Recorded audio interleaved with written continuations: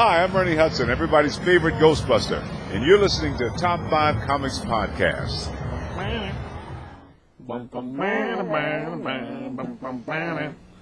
Welcome to Top 5 Comics, people talking about comics, pop culture, and events. Today with us we have the Stone Cold Stunner, Mike. What's up? We have the Papoose to go, Ross. How's it going? What the hell was that? We have the Razor's Edge with Curtis. Hey, Chico. We have the 369 leg kicky thing with Craig. That guy's still on this show? And we have the guy trying to keep us all together, the People's Elbow, CBS. I was really hoping for more like a sleeper so I could choke the shit out of every one of you. Hi. And then we also have the $1 Million Dream with Rob. Hi. Pulled that out of left field. That was awesome.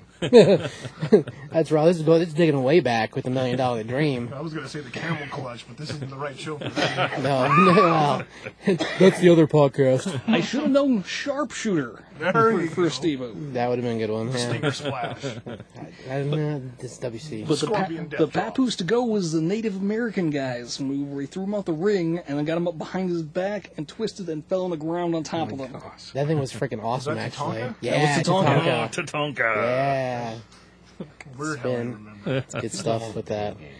Okay, so, He's also got a funny name to say. I think Tatanka. it means buffalo. You know, I've been told that. I think it means buffalo. Sounds right. I think Kevin Costner figured that I'm out. pretty sure. Yes, yes. Tatanka. Pretty Tatanka. sure. Yeah, either that or means something totally different. Lots of Tatanka. Tatanka everywhere. Right. Until they were all killed. His real name was Dancing with Turd. I don't know where the translation got lost. Yeah, I mean, something like Right, that. we'll tell him he's dancing with wolves, but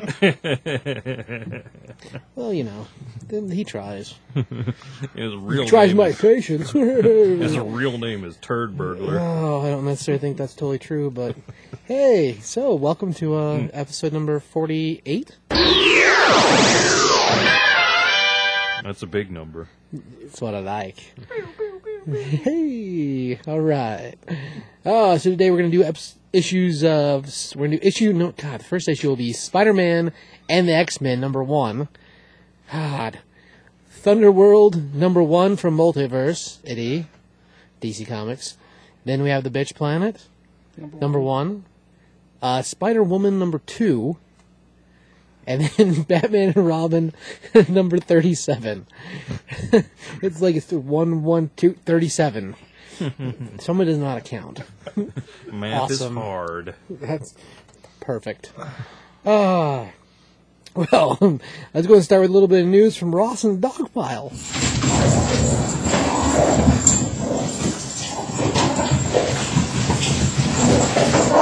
God damn it!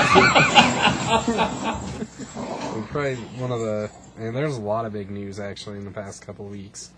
But one of the bigger things that happened recently was DC announced that they're canceling a whole bunch of books. Which, I mean, isn't a super big surprise, because it's a pretty regular thing now. But Take that, readers. yeah. So, list of books is Arkham Manor, which is kind of crazy, because It's only issue started. 2 just came out, like Yeah. 2 weeks ago, and it's pretty good. And we got Batwoman, Okay. which... That's kind of crazy. Yeah, a little bit. Batwoman, keep an eye out because Ragman and Etrigan are both making appearances in that book now. Oh, that's cool. Close. Clarion. Big shocker The Witch Boy? Well, I mean, they didn't even really give that one a chance either, but Yeah, it kind of came out and just... yeah. We have...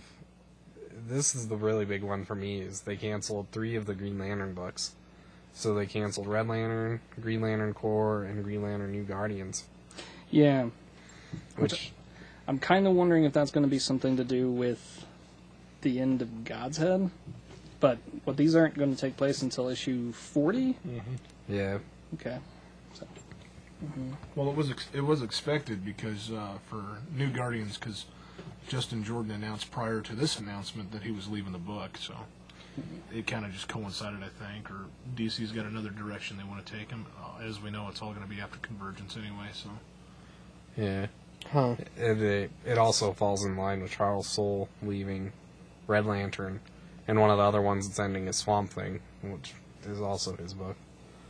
So, Well, Charles Soule got signed to the whole Marvel exclusive, which just means he can't write DC books. yeah. And those will be his last issues of all those books. Which, I don't know, it kind of stinks, but I guess it's kind of cool to end it with one of the main creators on the books, too. I guess. I mean, as far as like issues are Which concerned, Isn't Red Lantern and Swamp Thing both? Oh yeah, okay. well, he didn't create. I mean, thought they you meant start main with different creator people. No. I just meant like He's been on for a while. doing his own thing with it for a little while and doing a Right. pretty good job with it. Definitely. No, I agree with Instead that. of throwing somebody in there for the last few issues just to kind of... Right. Yeah, just Like Scott Lobdell. Yeah. Oh, Secret Origin is ending, Right. which I think that one pretty much had an ending point coming up anyway. Only so many Well, origins. I mean, you how can many? tell. Yeah, exactly. If you're doing 3 a book, how many secret origins can you possibly have? Trinity of I Sin. don't know. Ask Wolverine. He's dead. That's not an origin. Then you had Trinity of Sin, which I think this one's kind of been in the works too, because they ended all 3 books that made up the Trinity of Sin and then put them into their own book, and probably just the path to ending them. Yeah. It just seems like a redundant book for Justice League Dark and things like that. Yeah. So I mean, they kind of lost their. I mean, they're all really cool characters, but their big thing was the Justice League story that led into Forever Evil, and so kind of once you hit that, I'm sure there still were stories to tell with them, but I'm assuming that's why it ultimately went to ending, is that they thought they could keep it going, and Maybe they decided to drop the new off New 52, and then Pandora didn't matter anymore. probably. Maybe. well, I mean, if they're going where we think they're going with Collision, the wrap up for that story might be a lead into Collision. Nah. I could see that maybe. Jack Unlikely. agrees. Right, Jack? And then the weekly books will be coming to an end at that time, so both Batman Eternal and Futures End. Future's End, which And that's then- just their time to end. It's not like they're actually being canceled or Right. anything. And And then isn't it Earth, Earth 2 as yeah. well? Earth Yeah. 2 World War. Or World's World's End? War? World's World's End, End, yeah. Aquaman and the Others, which is kind of sad, but that one you can kind of see it ending too. It's Yeah. cool that Aquaman got 2 books for as long as he did, though. It's kind of a crazy thing. I don't think that's ever happened before. but having 2 books solely for Aquaman, that was a stretch anyway. Yeah, and I mean, not that either of them were bad, but neither of them were doing anything like really crazy either. So No, I agree. hopefully the others get kind of folded into the regular Aquaman story again at that point. That'd be cool. Some of This is them. possible. G.I. Zombie. Star Spangled War Stories? Yep. Featuring G.I. Zombie? So another one of those, what do they call them when they're built to be interchangeable character books? Yep. What do you call that? I guess Anthology? Anthology? Yeah, that's what it'd be. Another Rob? Presents, kind of. No, well, I think it's more of an anthology. Another failure of an anthology book. Good job. We had All-Star Westerns, anthology book, turned to Jonah Hex, now canceled. We had DC Presents, which, I mean, that's obviously what it is by the name of the title. Then come the War Stories, Origins. What was the one with Amethyst in it? No, Sword and Sorcery. Sword and Sorcery. Gem World? No, that's Yeah, I don't. that's know. something different that sucks. Yeah, I don't even know if Sword and Sorcerer is ever meant to be any other. The title was Sword and Sorcery. Wasn't Threshold kind of supposed to be... Yep. I don't think it started that way, but that's what definitely when it came out, it was fun. That's what it was. Yeah. So it's like DC really wants to have a change up anthology book to throw new crap at the wall and see if it sticks, but they can't make it work. Yeah, the execution's off. They're missing the obvious title, which is their old one, Brave and the Bold. Oh right. And I'm surprised they haven't tried to do just a Brave and the Bold. I think they were trying to turn World's Finest into that, and isn't that on that list, Ross? Yeah, World's Finest is ending as well. This is actually the next one on the list. I wonder how that happened. It was a story about Power Girl and Huntress, and then it became a book about Batman Superman. It's too bad we don't have a Batman Superman book. Oh, wait, we do. We're in his alternate universe, though, right? Doesn't matter. But you got to think, dude. Batman and Superman sell. They were trying to Batman. get sales back up on that damn book. I think that book was doing just fine before don't they think put so. those two in there, and they killed it. I don't think so. Because if you wanted to read Batman and Superman, you'd read Batman and Superman, regardless of what world it was supposed to be. It's still Batman and Superman. Earth Whatever. 2 or not. Whatever. It's alright. I like the ladies.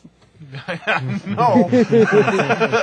I feel it did. I feel it hurt it more than it helped it too. But I think it was probably an attempt to help it that ultimately hurt it. nice. You should put Hawk Girl in there.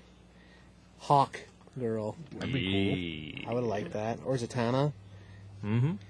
It wouldn't surprise me if we do get a Brave and the Bold, actually. That's actually a really good idea. So, I hope so. I'd like that a lot.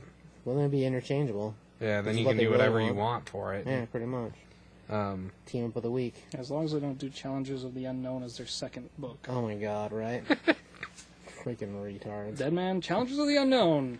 Yeah, that did kind of sing, because the last one was really cool with, Oh yeah, Dead Man Wasn't was it- great.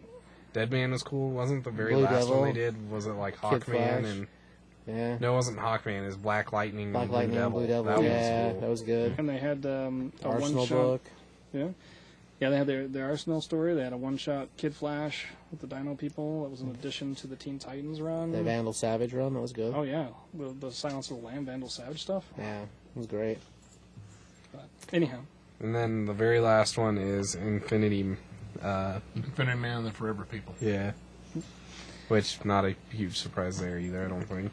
you know the one book I'm really surprised is not on there is Earth 2. Well, they can Yeah. blow it up. So we can't end the story about blowing it up. Sorry. My guess is Earth 2 and Earth 2 World's End are both going to tie in a lot to Collision. Convergence when it Convergence. happens. I keep wanting to call it Collision. It's because they had Collision over at Marvel. Convergence. So, if that's the case, I guess they don't destroy Earth 2, then it invalidates all the Earth 2 refugees, I guess. Yeah. Earth 2 refugees. Gosh, words. I don't know. That's good. That's an interesting question. I hadn't thought about the Earth 2 thing not being canceled. Yeah. Well, and that's when we were talking about the Green Lantern books being canceled earlier. I totally forgot about Sinestro. Oh, It's right. kind of Well, cool that I was kind of thinking they were just trying to narrow it down to just one Green Lantern book, but they're going to have Sinestro running too, which will be awesome. just the last men standing are the first two from the original series. Yeah. Well, there was talks about them getting rid of all the rainbow rings, so that might be an out. Or they Man, may. if they do, though, I mean, we still have... What's Sinestro going to be doing? Well, no, he was still one of the original yellow rings. We're talking about getting rid of like red. So they want to drop all the other colors? Indigo. Just go The back blue, to Fear the- and the... That's talks. I don't know if there's any substantiation behind it. I could see where that would be good, but it'd be too bad. You'd get rid of a lot of really cool characters and stuff. A lot of good options. Yeah, I mean, honestly, if they, rather than getting rid of them, they really should just let them kind of filter back into the background and focus on some of the other villains that they've adapted over time. Yeah. I mean, we wound up getting Evil Star and that Dog Hunter and a couple of other guys that showed up during the whole siege on Mogo. We haven't done anything with for years because we've been busy dealing with all the other corps. So, Sure. Yeah. I don't know. They could have. It would be okay if something happens and the other types of lanterns are scattered so far around the galaxy. You're not going to see as many of them. sure. So some popular ones will show up every now and again, but Yeah, they just don't need to be in there every week. right. It Especially if we're getting rid of the new Guardians. Yeah. That was just... They kind of lost their specialness, I guess you could say, a little bit. When they got rid of the other lanterns. Just with them being around and everything all the Right. time. He's saying the new shiny part Oversaturated. wore off. Yeah. They're no longer shiny anymore, Rob. The only way to get shiny again is get another ring color. Hopefully that doesn't happen. Puce. I don't think puce would be a good choice. That'd be like picking teal. I think they kind of overdid it with it. now. Teal. Yeah. Teal lanterns. Bad choice also. I mean, I could see gold maybe. I mean, what else in a jerk color? Brown. That'd make good jokes. Brown lantern. No? Whatever. Is that all you got, Ross? What else you got over there? The other really, really big one was this. Well, obviously, the big Sony leak affected a lot of things. But one of the big ones we heard about was there were talks of Spider-Man joining with the Marvel Universe, Right. and then apparently it was canceled, and now apparently it might be happening again, but with Sony of Japan this time. Yeah, it's hard to say like what exactly is going on there. I think part of that is just, and maybe it really is maybe the hack really is a real thing, but I think it's a publicity stunt, honestly, for that movie. Because now at this point, like everybody in the world knows about the movie, the interview. Everybody knows about it.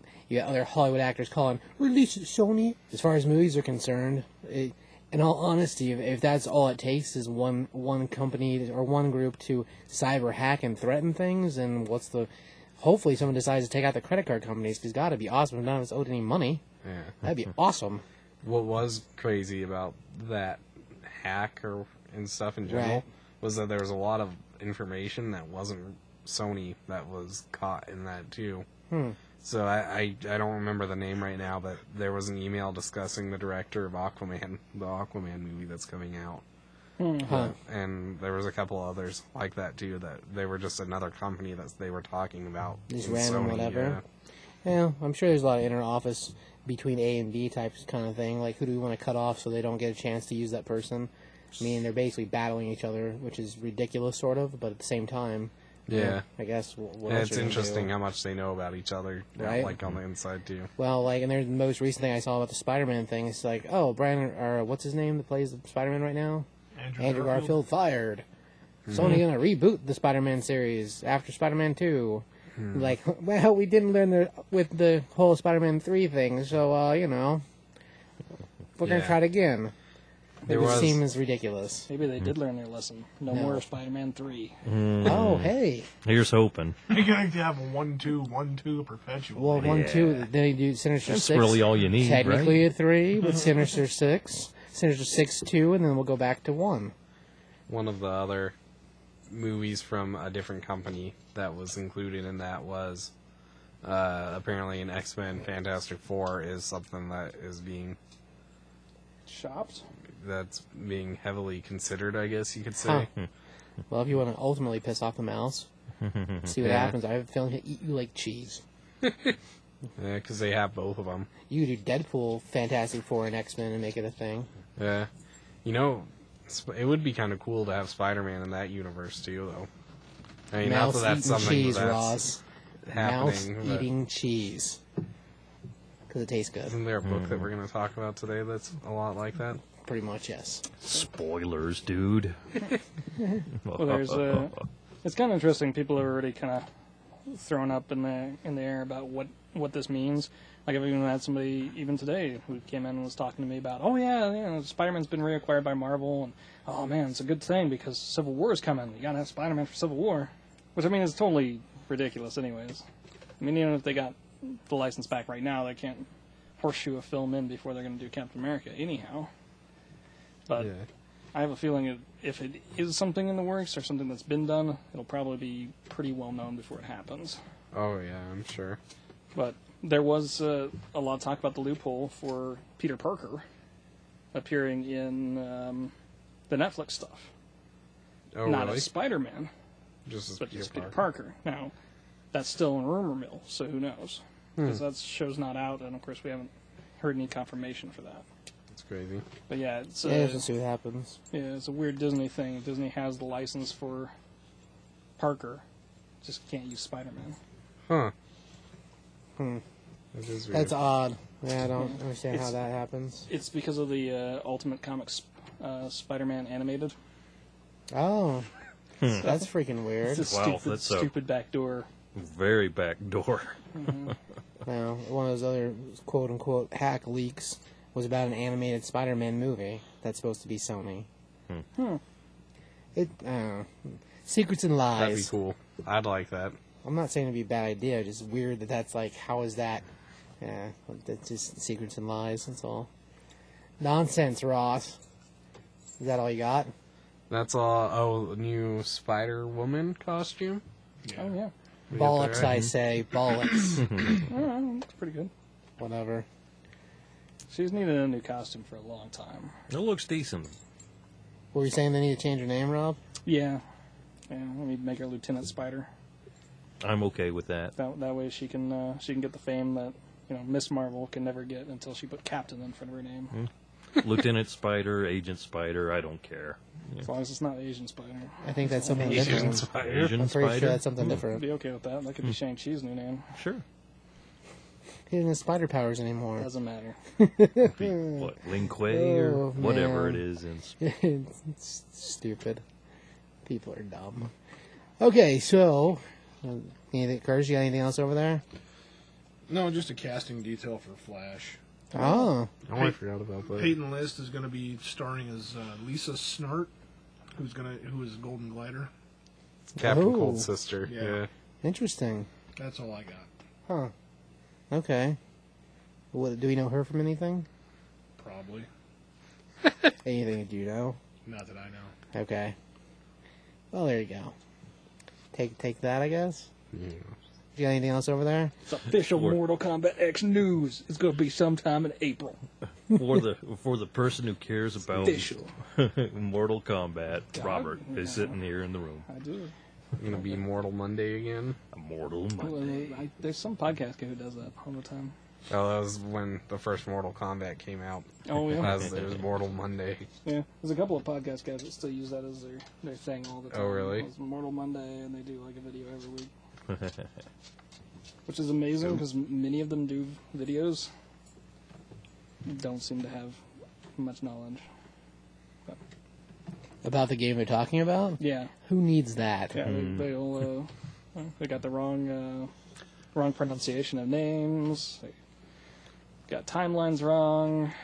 They'll be talking about it and being really serious about it, and then they're like, "Yeah," and then stuff happened, and I don't know what it was because I wasn't paying attention. And it's like, Awesome. okay. The most important thing I learned from Mortal Kombat is blocking is for chumps. Also reading that most of your bones will set in seconds, and you can keep fighting. Yeah. Actually, what I really learned is that it's a game, so try not to take it so seriously. Also, everybody has about 30 skulls. Yes. Oh, you didn't know that? I know it now. Thank you, Mortal Kombat. Yeah. Good job. Okay, to run through the football scores one more time. We get the Super Bowl, and that'll be that. So, Dark Knights, 1649. Spirits of Vengeance at 1620. Josh's Kings at 1544. So he came from the back of the pack. Oh, wow. Boss the Braves at 1496. Donkey Kong's at 1464, holding the firm middle there, Ross. Then we got Emmer Beef, who's at 1451. Inhumans at 1419. Suicide Squad at 1409. J. Cadmo at 1383. And Knights of Unicron at 1376. Woohoo! All right. He's Lord of the Underworld, and he's on the bottom of the list, where he belongs. It's like a pancake dinner. Yeah. Except I like pancakes. And waffles. All right. So, I think that's it for that nonsense, right? It'll actually be April 14th will be the release. For the Mortal Kombat? Combat X. Hey, look at that. It'll be Immortal Prestige. Tuesday. Oh, not quite as good. Somebody failed in planning. All those guys' shows are going to be dead now. Mortal Monday's over. Just leaves another option. So you have Mortal Monday, and then you can have Toasty Tuesday. Hey! Damn you to hell. Damn you, sir. Just another man. Yeah. Totality Tuesday. I think the Toasty Tuesday's a little better. Toasty Tuesday, yeah. Yeah. Friday. a little- Yeah. Mhm. There you go. What was it, Friday? Finishing Friday. Finishing Friday. God dang it. Dang it. Get over here Thursday. Hey. All right. That's, I don't even know that's what I'm enough. talking about. Yeah, you should. You were pretty on top of it for not knowing. I've never played them. Really? Babality Wednesday. Well, you Okay, enjoyed yeah. Watching it. Friendship Friday. Well, I played Tekken before. Like finishing Friday better. And speaking of Spider-Man and X-Men crossing over in the movies, we got our first book. Which is Marvel's Spider-Man and the X-Men #1. Hooray! Yay! It's basically to melt the story down. Spider-Man has been asked by Wolverine to come and fill a special education section of the Jean Grey School.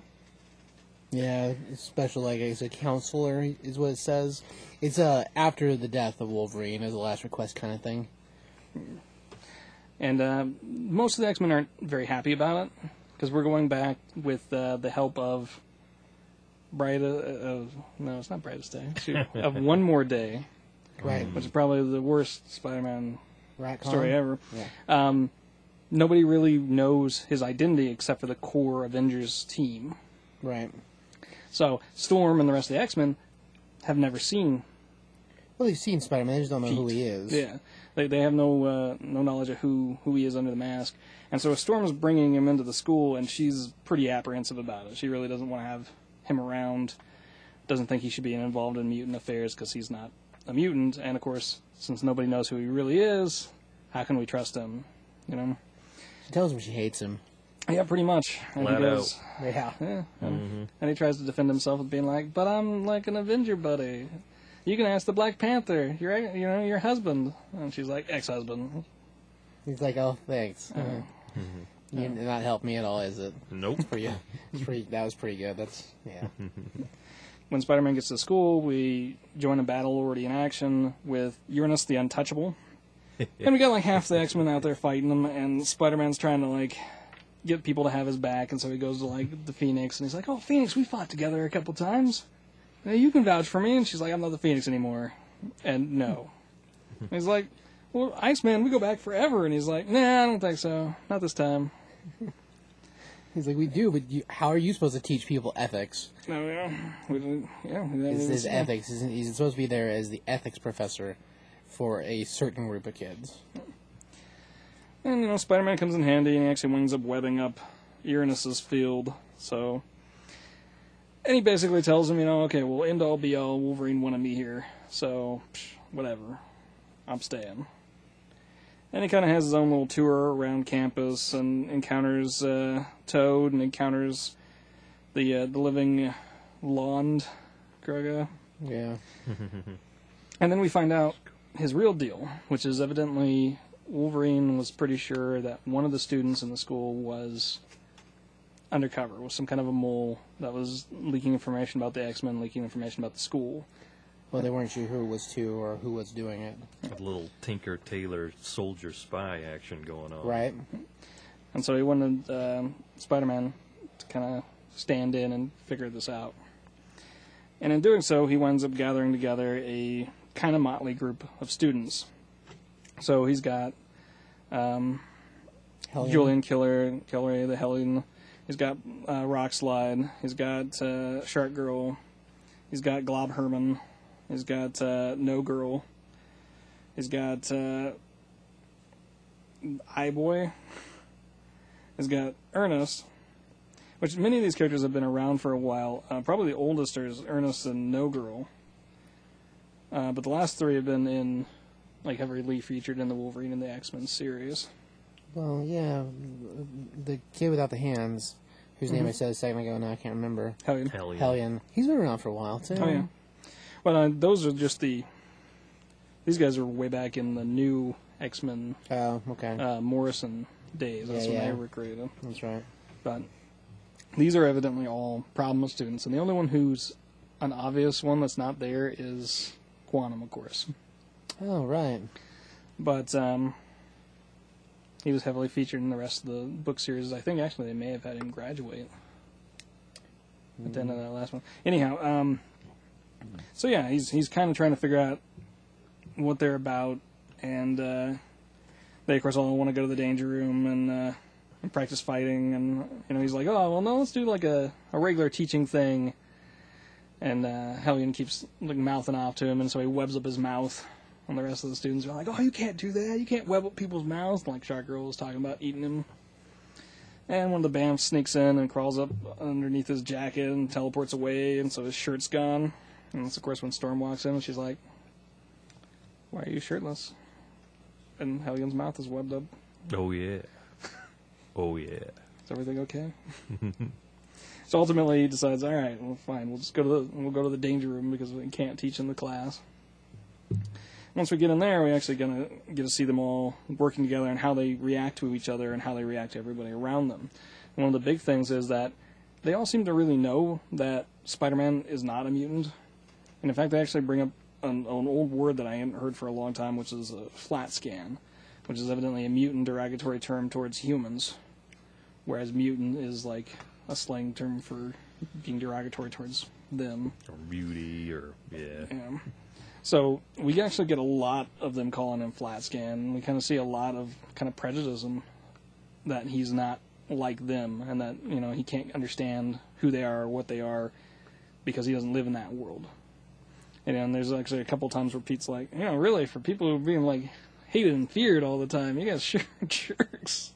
But we see when push comes to shove that these guys need a lot of direction. They kind of all freeze up when Spider-Man gets in trouble, and none of them really knows what to do to try to save him. And we kind of see, you know, they need somebody who can kind of show them what's what and where to go.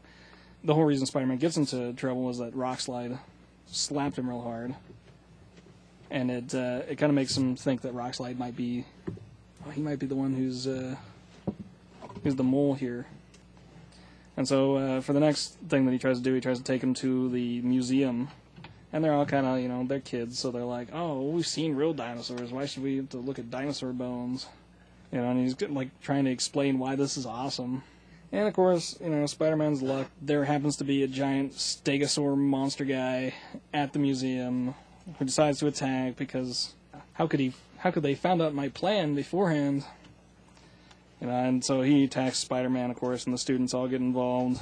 And Spider-Man's trying to, like, have them kind of react ethically and help the people out instead of just, you know, blowing up the museum, which in the end kind of happens anyways.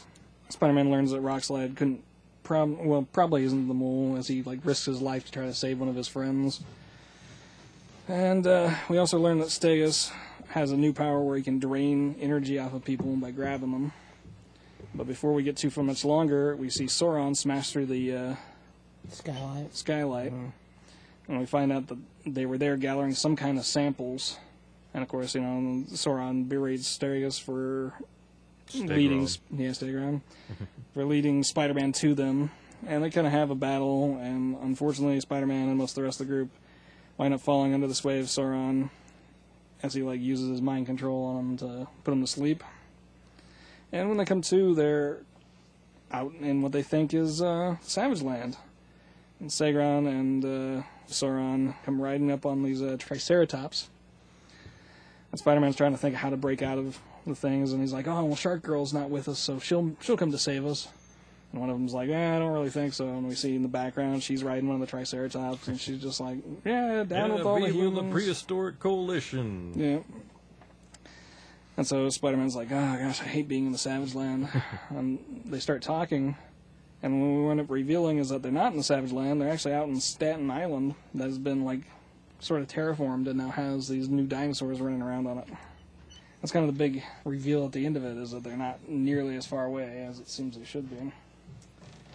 I don't know. It's going to be interesting to see how these all react. And I like that we're actually focusing on all the younger element in the books. I mean, we see a lot of the established X-Men, but it is still focusing on this group of kids. And I like how they play out together. And it kind of putting Spider-Man in a position where he's got to be a leader, which is something he's never really done or never really shined at. So, Not as Spider-Man, at least. He's been a teacher before. Yeah. Right. but not a Yeah, teacher. I was wondering, you know, just how far One More Day reset him. Because I know that, you know, he was a teacher there for a while. Yeah. But I didn't remember if he You know, got that's a good reset question. past that, and that's why he was so, I'm in front of these kids, and I don't know how I'm supposed to be as a teacher. Because I remember he was a teacher, and he was a good teacher. Yeah. So, I think the big difference is not only do they not respect him because he's a teacher, they don't respect him because he's a human. Right. But I think he doesn't know how to handle kids with superpowers. I think is the deal. That's one thing, sure, against him, but he brought up like a couple points in the book, and the first one was when he threw out his catchphrase, power and responsibility. Yep. He mentioned, these kids have power, no problem. They know how to use that, but they don't know anything about responsibility. I don't see anyone teaching them that responsibility. Yeah. And they made a good counterpoint as they went on in the Danger Room with Shark Girl basically being like, well, it's unrealistic to risk your life to try to save everyone, so why even try to save anyone? Right, and he counters when he says, yeah, so don't even try is what you're saying. Pretty So, much. and his whole thing, even at the museum when he took a hit, and somebody said, "Oh, but you could have dodged so easy." No, there's civilians involved. This is our stupid fight. We're the one who gets hurt. They have to stay out of it. So I had to take that hit. And I was like, oh my gosh. What's up with that? So yeah, it has a But lot yeah. of really good stuff to it. The But- kids act like, ADD, spoiled brats. And, Spider-Man's in there kicking it old school, trying to teach them, well, maybe there's a reason why people are fearing you, because, you need to hold yourself to a higher expectation than what you are. I can agree with that. Rob, scorebook? I give it a 3.5. I really enjoyed it. I thought it was really, really well done. All right. Mr. Mike? It was okay. Just give it a 3. Ross? I'd give it a 3 as well. A lot of cool things in it that appeal to me, but I guess not a lot too. A lot of cool things that are happening in it, though. And that made no sense at all whatsoever. All right. Curtis? I'll give it a 2.5. It's not really my thing, but I'll give it a 2.5 for the Shark Girl. Kind of cool. I like sharks. Greg? Well, actually, I really like this episode. I'm giving it a 4 because I like Spider-Man's interaction. Kids are brats, and I'm thinking he's going to whip them into shape, and yeah, I'm liking it. I'm liking it a lot. Cool. Yeah, I give it 3.5 also. It's got a good art style to it. That's a good question. I hadn't thought about the fact of one more day resetting it how far back, because the whole idea is that him and Mary Jane never fell in love. So would that have shaped him ever taking the job teaching at the school? Maybe. That's an interesting question. But yeah, I think the main difference, and he kind of says it in there, is that he's never really dealt with kids with powers or been a leader like that with powers. So, yeah, it's an interesting thing. Like, as far as setup's concerned, I really like those stories a lot, the J. Michael Straczynski stuff, when he was the teacher of the school. So if we can get to some of that, the first issue's, it's got a pretty interesting idea, and where they're going with it, it's interesting that what he's really there for is to figure out who it is that is a mole inside the organization. So Right. I'm digging I think the background story, we'll probably get a lot of like one-shot type stuff or villain versus type stuff, but the fact Sure. there's underlying who's the baddie, Right. interesting. I'm also in it for the Tinker Tailor Soldier Spy Exactly. thing. Mhm. Yeah. All right. Let's move on to Thunderworld. Number 1. Multiversity Thunderworld Adventures Bam. by Grant Morrison, Cameron Stewart, who's actually the writer for Batgirl now. Boo. I really enjoy his art, though. So you should stick to drawing things. Right. So we open up at the Rock of Eternity. For those that don't know, this is kind of where the wizard Shazam hides out, and it's his little humble home. He's in a different dimension from ours, and he finds a kind of a unfamiliar day in the cosmic calendar by the name of Savannah Day. Savannah Day. Savannah? Essentially, As he's speaking with us, actually, he's kind of using his narration voice, and the Rock of Eternity comes under siege, which is impossible because it's never been under siege. So Oh wait, the part I liked in there is when he says one talk and nothing for eternity. So then we see the Rock of Talk is Eternity is one kind of like a triangular pyramid thing, but top and bottom. So we see another one flash into the screen, but it looks more of a technological rock and pyramid, about 10 times greater. Did you say like a Borg? Right. It could A be Borg an extended diamond. Borg ship. Yeah, and we see that it's Dr. Savani in his own little ship, and he has tracked it down by the magic lightning power. And we see that he's talking with 3 of his children, and 2 of them look awfully strange like him, and one looks okay.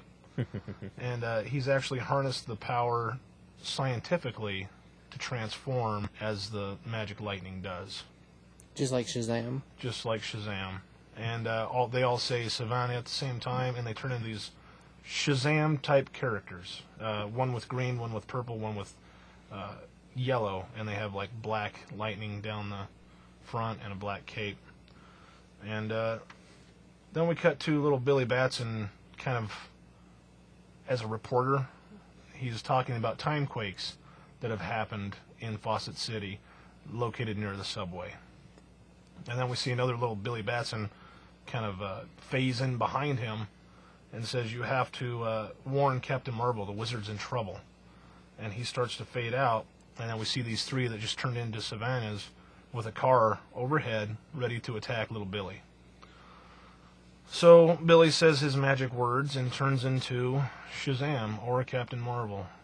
They do reference him being Captain Marvel. in They here. do, yeah. I'll say it's kind of cool that they call him Captain Marvel in this instead of Shazam. So these 3 proceed to attack him, and he gives a deathly whistle, and they kind of cover their ears, and the car smashes into him. And then we see Savannah back in his little spaceship, talking with other Dr. Savannahs from different realities. Oh, but And he's how also- do they communicate to each other? Weird big-ass screens all over the place. Oh, well, I guess they didn't get to the other part yet. Not yet. Never mind. Okay. But he's referencing a comic book that has kind of created these parallel worlds that he's been able to, and it's actually one of the multiversity comic books that he's talking about. Right. So it's kind of weird. Yeah, it's been like a tie that they've done through the rest of the multiversities to have one of the previous issues show up in the next, to have it be somehow foretelling of a multiverse. It's a little Right. weird. And he's dedicated to having a legion of Savannahs. And we see there's an actual bridge between the 2, his spaceship and the Rock of Eternity. And we see that the Wizard Shazam has actually kind of been captured, which we didn't know that prior, but now we see that. And he's got the one thing that he needs, and I believe it's Captain Marvel's lightning to solidify or create more of his army that he wants to do. Well, there was a little bit of a complicated thing in there where it's he made a whole day by harvesting these crystals out of the Rock of Eternity. Crystallized time. Basically, Yeah. crystallized He's time. mining it. He's all the other villains chipped in some to make enough to make this day. And I think he's calling it suspendium or something like that. Yeah, Right. that's the name for it. So then we cut back to Captain Marvel and these other 3 Savannah dudes fighting. I guess there's a dudette in there too. And Captain Marvel kind of punches one through a billboard and lands in front of a commuter train. And then we see Mary Marvel and Captain Marvel Jr. fly into the picture to help. And they start working on survivors of the train wreck, and Mary Marvel actually takes on the other female Black Savannah. So the fight continues between the 3 of them, and one of the Savannahs gets hit with a backhoe and flies straight to the moon. So then Mary Marvel and this other female Savannah are talking, and the female's like, who needs brains with a body like this? Because she's very buxom.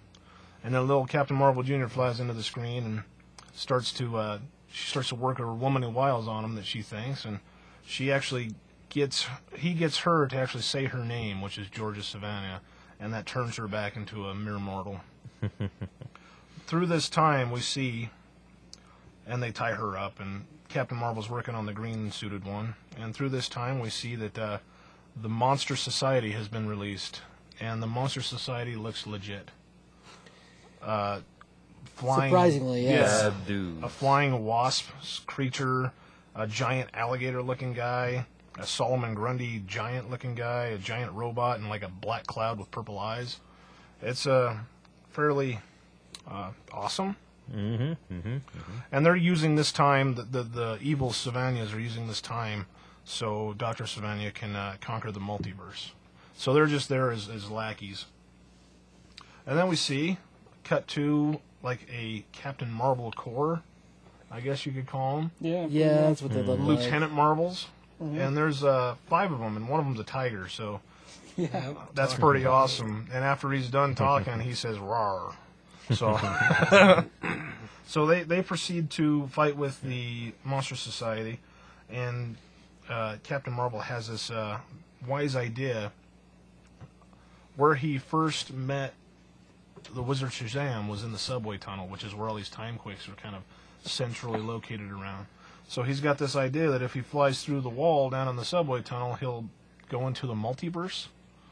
And we see a bunch of, after he goes through the wall, we see a bunch of like flying VW buses. I think that's actually what the train car that Yeah. he got on originally Yeah. looked like. But they look awesome. So then we see kind of Captain Savannah talking with his other dimensional Savannahs, and we see a baby Savannah with a binky, and another one looks like a snake. Right. Luchador. And then there's another one that looks like Hannibal Lecter. Right. And yeah, it's just crazy talk. And then we see Captain Marvel show up at the door of this, I want to call it a Tesseract for some reason, but it's Savannah's ship, and Savannah has a robot army to go dispatch with him. And then we cut back to a screen of a Savannah who looks normal talking and saying that it was his idea to lure him here, but he didn't want he didn't want him to get hurt or anything like that. Right, you want him to talk it over. All right. So he he's looks kind of, very Lex Luthor-y. yeah, he's kind of fretting. He looks like, when Earth 2 had the all the evil versions of everybody, but Lex was the good hero. Right. And he looks like the Savannah of that world. So they go into. Makes me think of that. So he fights his way into Captain Savannah, and Captain Savannah is holding the lightning rod that was in the possession of the Wizard. Wizard Shazam, and they have this talk about his 8th day and how he created it, and how magic versus science, and science will win over magic. And he says his name, and turns into Black Savannah, which is crazy looking Savannah with sharp and pointy teeth. And they have this this fight working out, and he talks about the strength of Solomon or the strength of Hercules, and it's no match for the power of the fundamental forces. And he's very strong on his science and believes that his science will win out over the magic that is there. And then we see Shazam actually revert back to Billy Batson, and he sees these crystallized quartz that he actually had in the earlier premonition with him when he warned himself to tell Captain Marvel. Wizard Shazam was in trouble. And he goes back and he does kind of, I believe he warns himself again. Yeah. He completes the loop. Right, and that kind of pissed off Savannah. Said, you can't do this. And then Savannah shows up at the same time, I believe, when he's talking to himself, but he's in a corporeal form, his older self, and then he attacks Shazam, and as Shazam is getting attacked, he says his name and turns back into Shazam. And I can't remember the conversation they were having right there. Well, one of the big things was that in this 8th day, Savannah couldn't be beaten, and it was going to be the Right. day that Shazam would die. But he was always trying to find a way to outplay the other Savannahs. Well, he finds out that they shorted him. They didn't give him the whole they gave him an day. 8-hour day. They only gave him 8 hours, and so he was going to lose the power to be Shazam. And he reverts back to just a plain old Dr. Savannah. He kind of addresses the board of crazy people. Right. Yeah, they're Savanians. And then we cut back to the Lieutenant Marvels, who have defeated the Monster Society pretty handedly, it seems. Mm-hmm. And he has this comic book that Dr. Savannah had, and he says always at the end, the bad guy always comes back and says, "I'll get out and destroy everything." And he doesn't like the endings of those comic books because they're always so negative. And the city's been, I don't know. It's been kind of decimated. It's beat up. And he crumbles up the comic book, and him, Mary Marvel, and Captain Marvel Jr. fly away for another adventure. Yeah, it actually kind of ends with this positive, oldie story where good triumphs and evil just is done. It's to fly off. But yeah, it was a heck of a story. Very throwbackish. The art fits it perfectly, I think. I thought at first it was Jeff Smith almost. He is the guy who does the Bone comics. Oh yeah, we remember.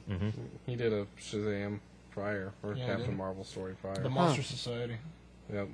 Hey, explains why. Okay. Yep. Monster Society. Scourge gonna score a book. I'm going to give it 4.5. It almost seems like it's picking up somewhere where something may have transpired prior. Right. But you don't need any other backing story to know because the Wizards of Shazam kind of outlays everything. It's a self-contained book. You don't need to read any other multiversity title to get it. It's very, very well done. The art is better than his writing. I don't really like Grant Morrison all that much, but this is a very, very well written book, and it's not preachy. It's not convoluted. I'll give it a 4.5. I really enjoyed it. Cool. Mr. Craig. Well, I liked it a lot too. I don't know, it hit me in all the right spots. I thought, I guess it was the comic book that I needed right now.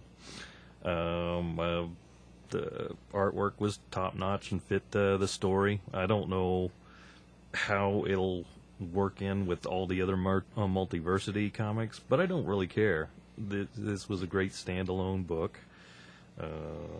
I liked the lightheartedness of it, and the heroes and what all were clever as well as strong. Villains were dastardly, and I'm not wild about that one crazy Hannibal Lecter Savannah or whoever he was. I have a feeling that he's going to play something later on in the multiversity books, I guess. Because it just strikes me as something he's going to show up again. That's just what I get from it.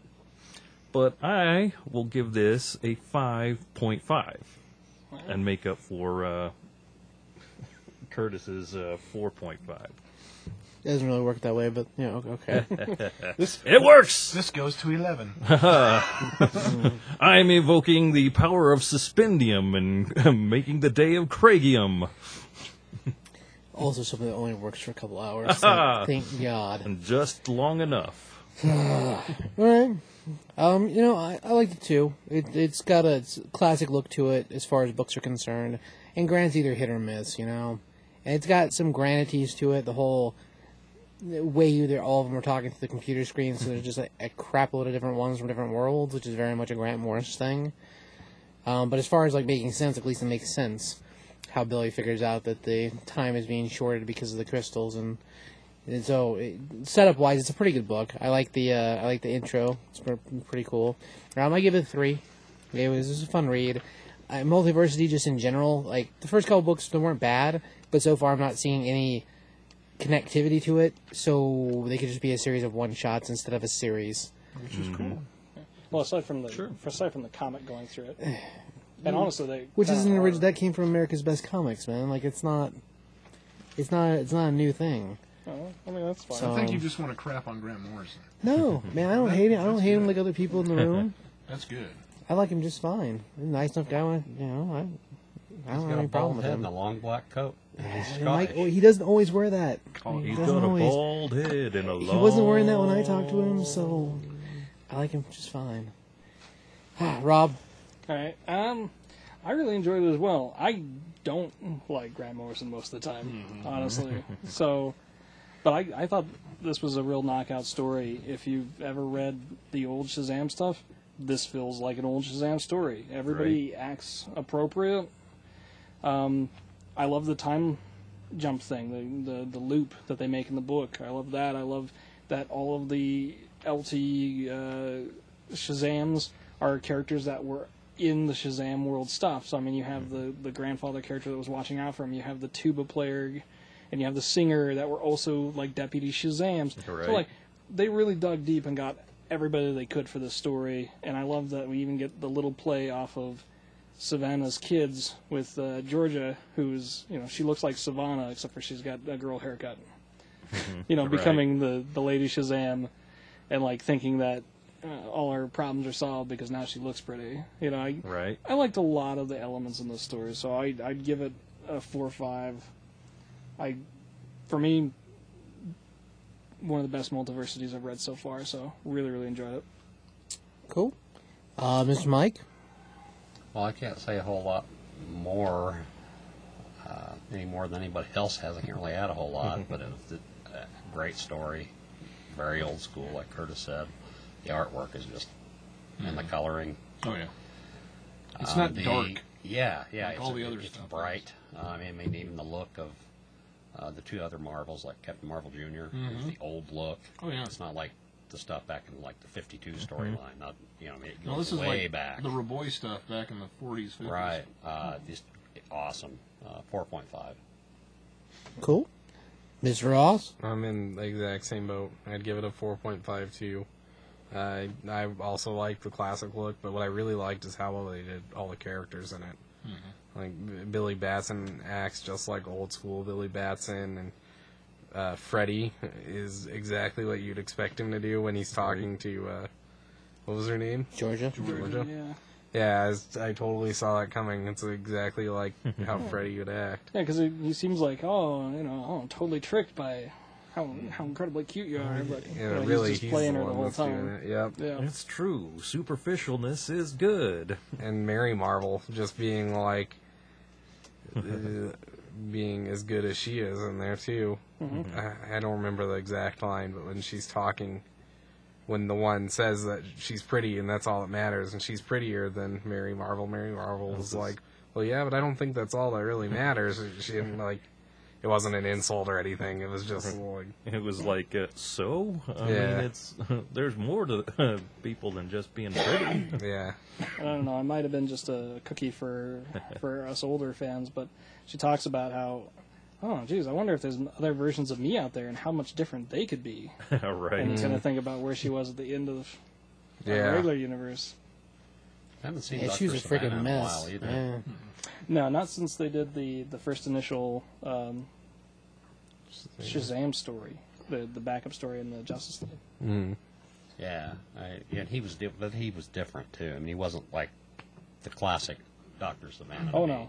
no, Savannah's always been kind of a goof to me, Yeah. and this is kind of more. And of then I noticed on one of the screens that Worm, what is it, Mr. Mind, Mr. Mind. was there, and I remember that. Oh, he I was- missed they, him. They were part of the 52 story. It was really cool.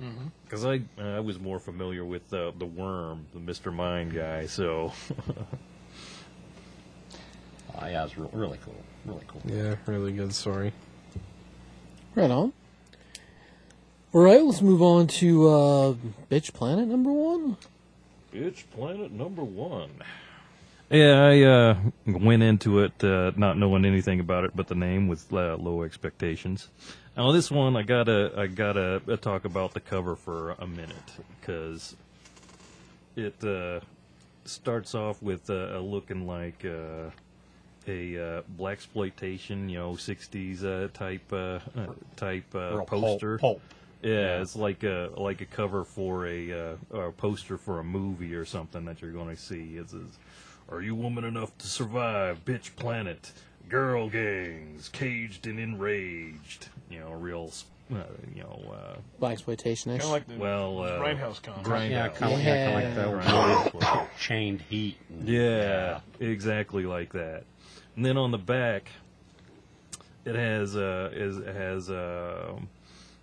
old school ads like you'd see in the 50s comic. X-ray glasses. Comics, X-ray glasses, inspect, but it's twisted to how this world is going to be like.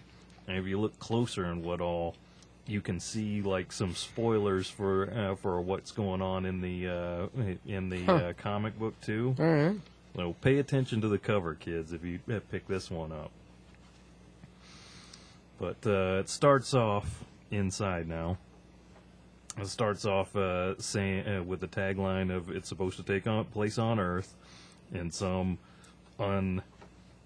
undisclosed future or present or past or however they're working this." And as somebody's going in through the crowd, we focus in on her, and she's politely trying to get through the crowd, and nobody's really paying attention to her. And some guy in a booth, maybe a voice acting booth or something like that, or a broadcasting area, is upset with her already. And he says he's just going to read for her if she can't be bothered to show up on time. And she finally makes it in time, just as they're about to go on the air. And they lead in with some kind of strange, almost Genesis-y type start.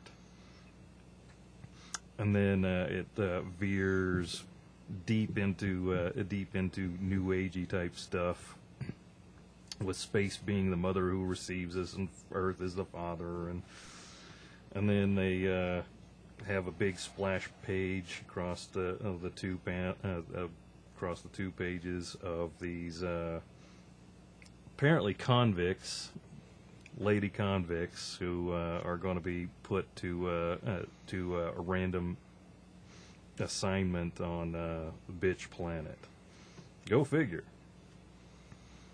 And it looks like the supervisors are talking about it at the same time, talking about what a rough deal it is, talking about how some of them are killers. One's a doc, one was a volunteer.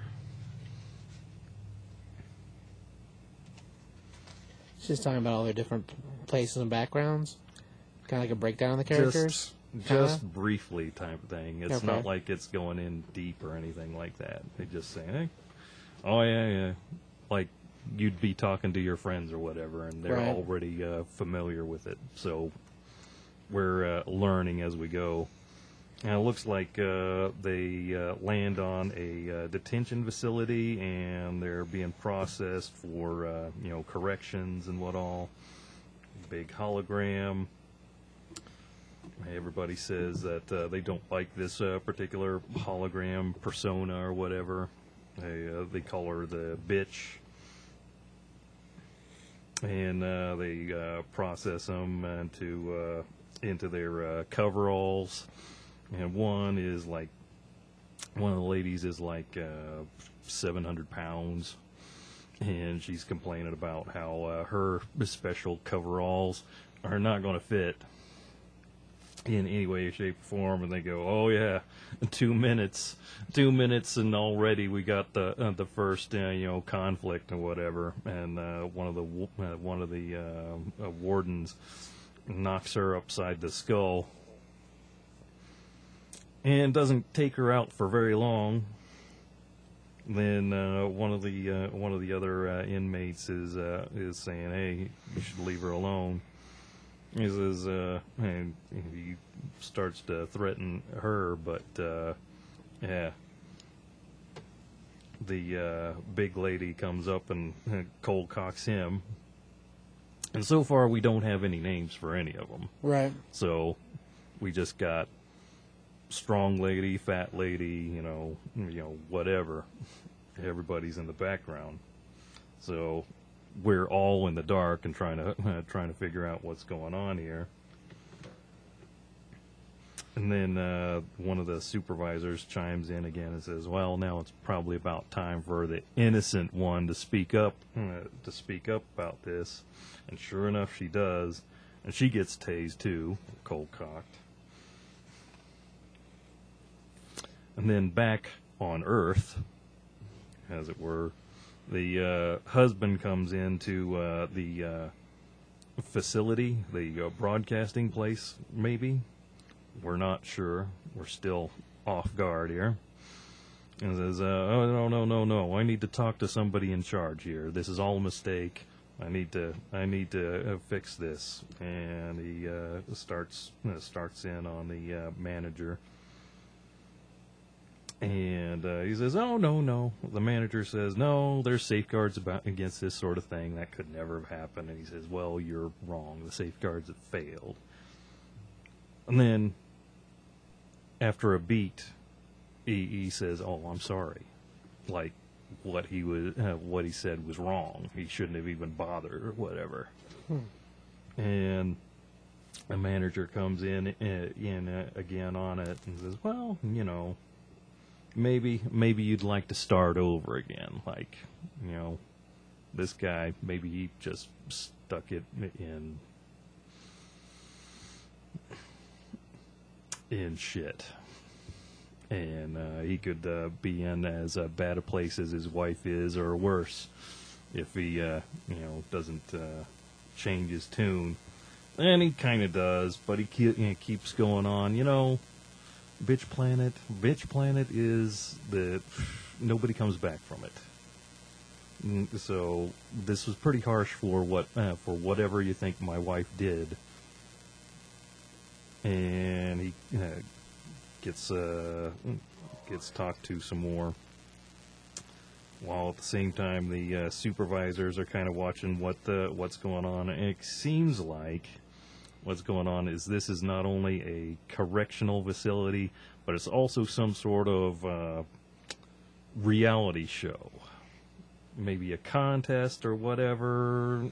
We're not still sure, but it's some sort of reality entertainment at the same time, as it's supposed to be a punishment and corrections. Kind of, what is it? Like Big Brother, except Something in like- prison, Well, or I like was Six thinking Gun more, Gorilla, except not on a different, also on a different planet. also a bit like Six Gun Gorilla, but I was thinking the movie, Oh, Running the- Man. no, well, Cabin in the Woods. Oh, Cabin in okay. the Woods with the supervisors and what all, and no, these It's things not have exactly to for go. entertainment, though. But yeah, same idea. Okay, I see Alright. what you're saying.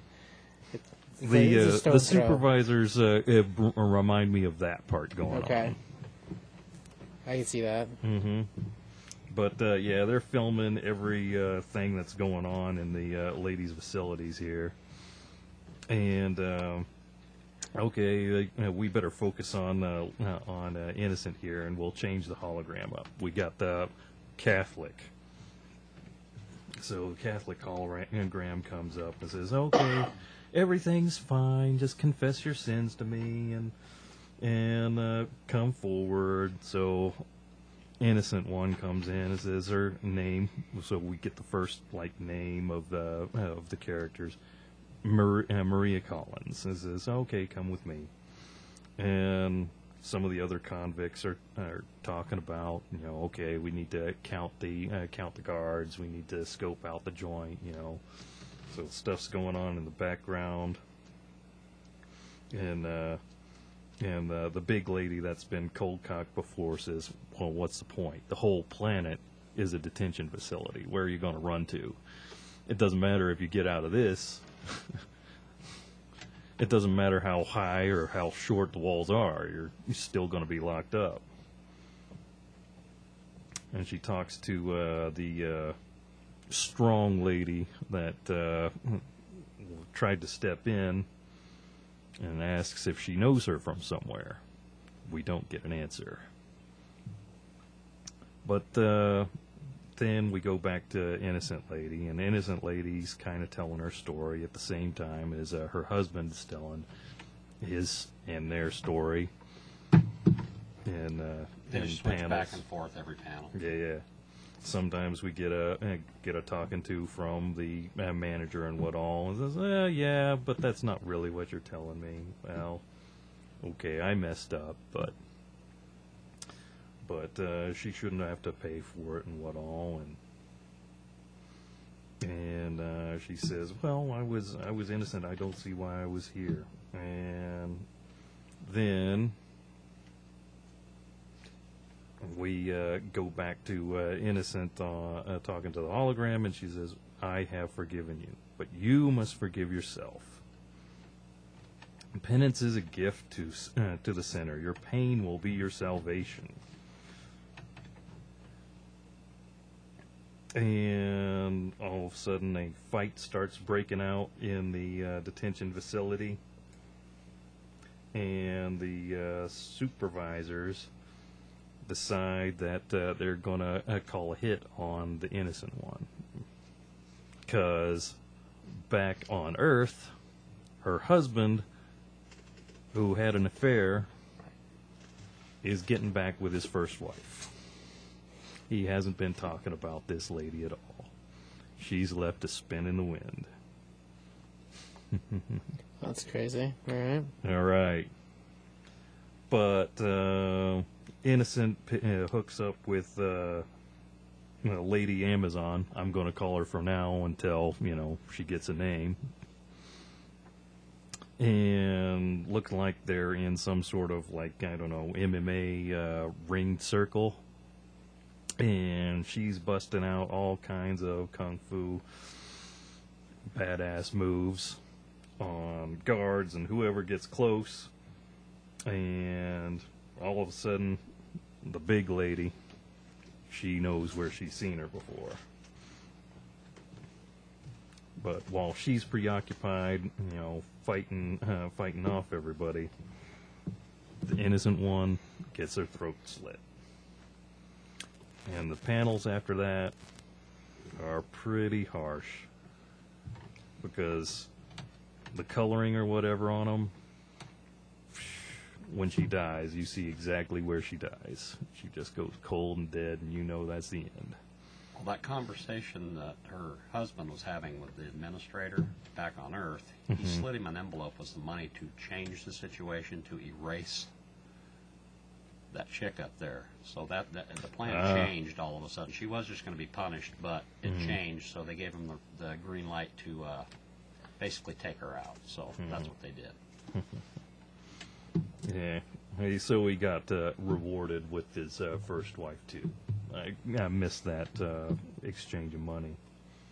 But we finally learned the name of what looks like will probably be our main character. The Lady Amazon is actually Camus Kogo. And she is the star of our show. And that's where it ends. So we still don't even know who our other protagonists are going to be. But that was really something. I don't know exactly how I feel about it, but I think it's a promising start at any rate. Would you score the book, Greg? I'll give it a solid 3.5. All right. Rob? Yeah, it's not really my thing, but it does seem like a really interesting story. So I'm going to give it a 2.5. Mr. Mike? Well, Kelly Sue DeConnick, the only other thing I read basically of hers Captain Marvel stuff, which is pretty good. And with her writing it, and you had to check it out because it's Bitch Planet. The art's pretty cool. Valentine Delandro. It's different. It's kind of interesting. It might turn out to be something pretty decent. I'll give it a 3.5. Mr. Oz? I'd probably give it a 2.5. not really my thing. The art does look really good. I'm sure it's a solid story, but like I said, not really my alley, I guess. All right. Curtis? I'm with Ross, 2.5. It doesn't want. I don't want to read the next one. You know what I mean? It is what it is. It's a good start. Reminds me of Alex DeCampi's work in Grindhouse, Right. just in a broader scale. So I'm on board for Alex DeCampi's stuff. So I may give it another shot. We'll see. All right. I mean, we got to learn who paid to get her throat slit. Nah. Bad news. Right. Yeah, I guess I'd follow suit too. 2.5.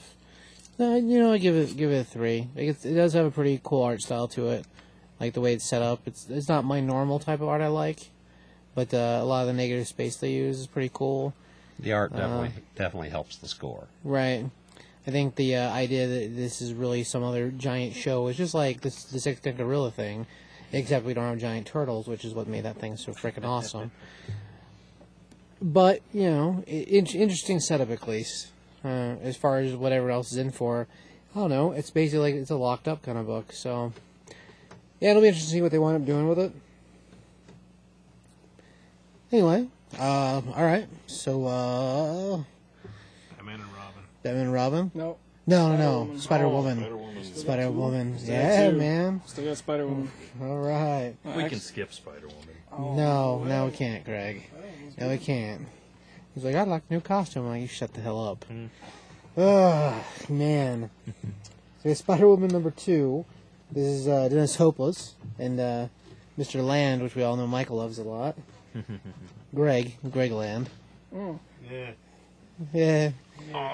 Anyway, so we pick up the book, Ori in Progress. And the write-up at the beginning is a pretty good explanation of the last episode. We basically find out where we're at. Silk, who is the other Spider-Woman, and Jessica have split up, mostly because Silk decided to run off after Jessica was given another mission.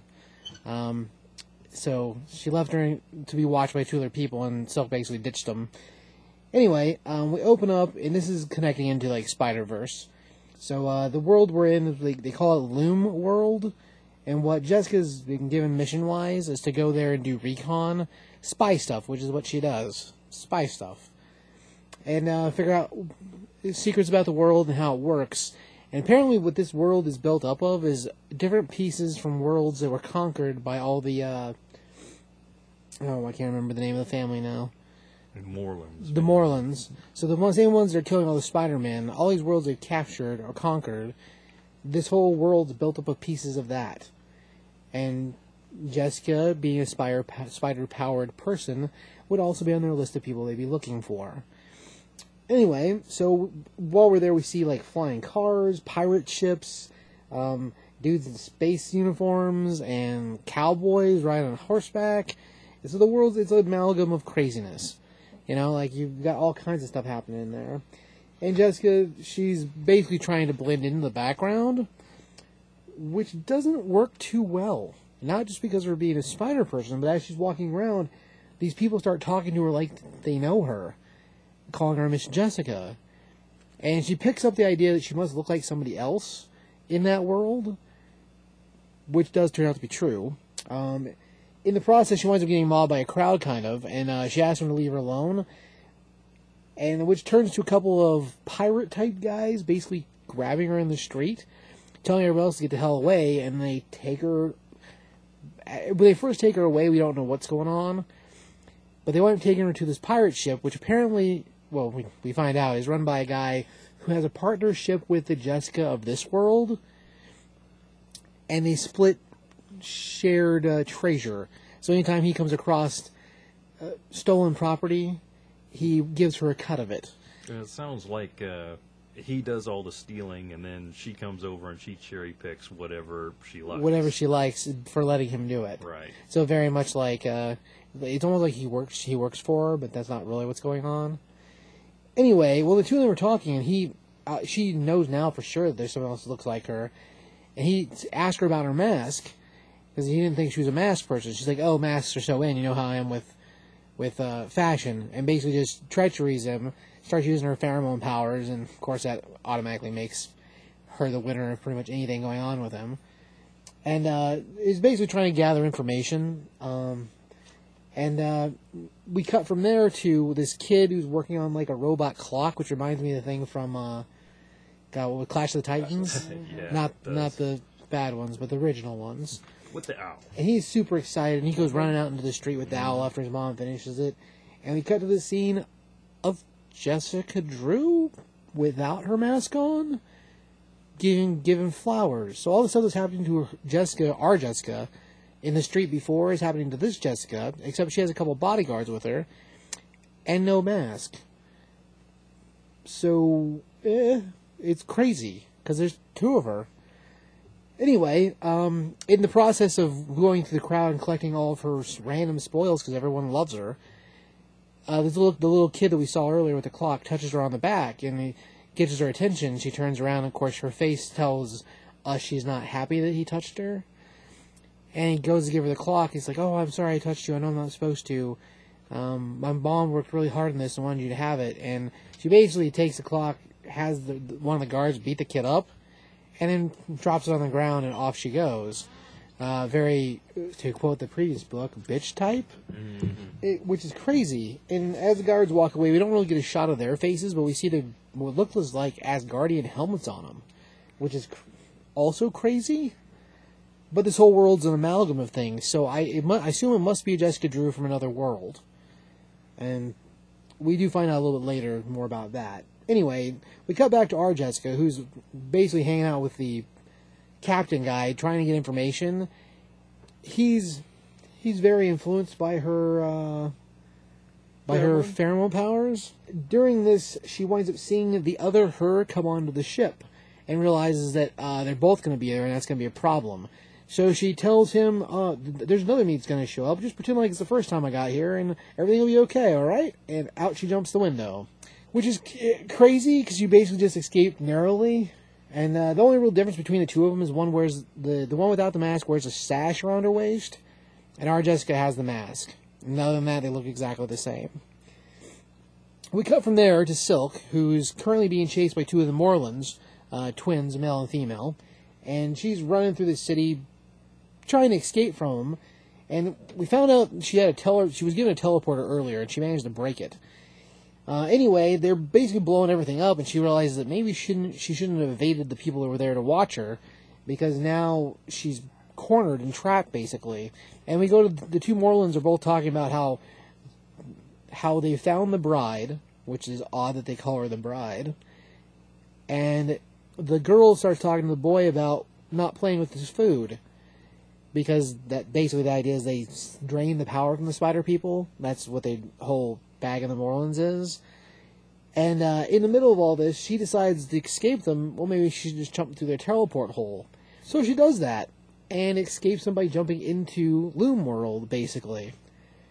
Of course, then the two of them turn on each other for a second, and we skip back to Loom World, where we see Jessica, Miss Jessica, the other Jessica, at this aristocratic castle, and there's a servant. He's kind of like a robot, looks like, or servant-type man, giving her this bottle of wine, and she winds up telling him to go ahead and leave, and one of her guards is like, "Oh, so you could have got a lot of that from Morland." And she's like, "Yeah, but this one I can drink by myself." And he's like, "He's going to get lashes for that." She's like, "He's going to get lashes forever. This way, at least I get some wine." So she's really a piece of work. We go a little farther, the two twins show up, and they're chasing Silk still. And so we find out what Silk jumped into wasn't just Loom World. She jumped into, like, the royal castle in Loom World, which is exactly where this Jessica is at, and where the twins have come now with their guard, and they're searching for her. So they tell Jessica that if she sees a spider totem, to yell. And we get the idea that she's not liked by either one of them. She bows to them. But she's connected to the older brother of Morland, and that's the only reason she's still around. She's like a pet. Yeah. Yeah, like his kept woman. Mm-hmm. Anyway, so the two of them leave, and we see Silk come running through the screen, who sees Jessica.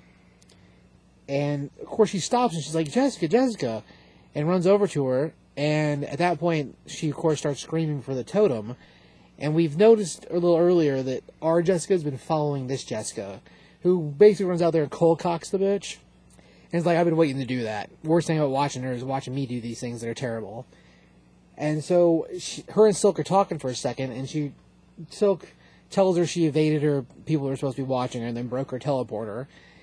So Jessica gives her teleporter and tells her to go back home. And she's like, well, you'll be stuck here, though. And she goes, well, I've got a plan about that. So Silk teleports away, and Jessica drags off other Jessica basically by her hair. And then we cut to where Silk teleported.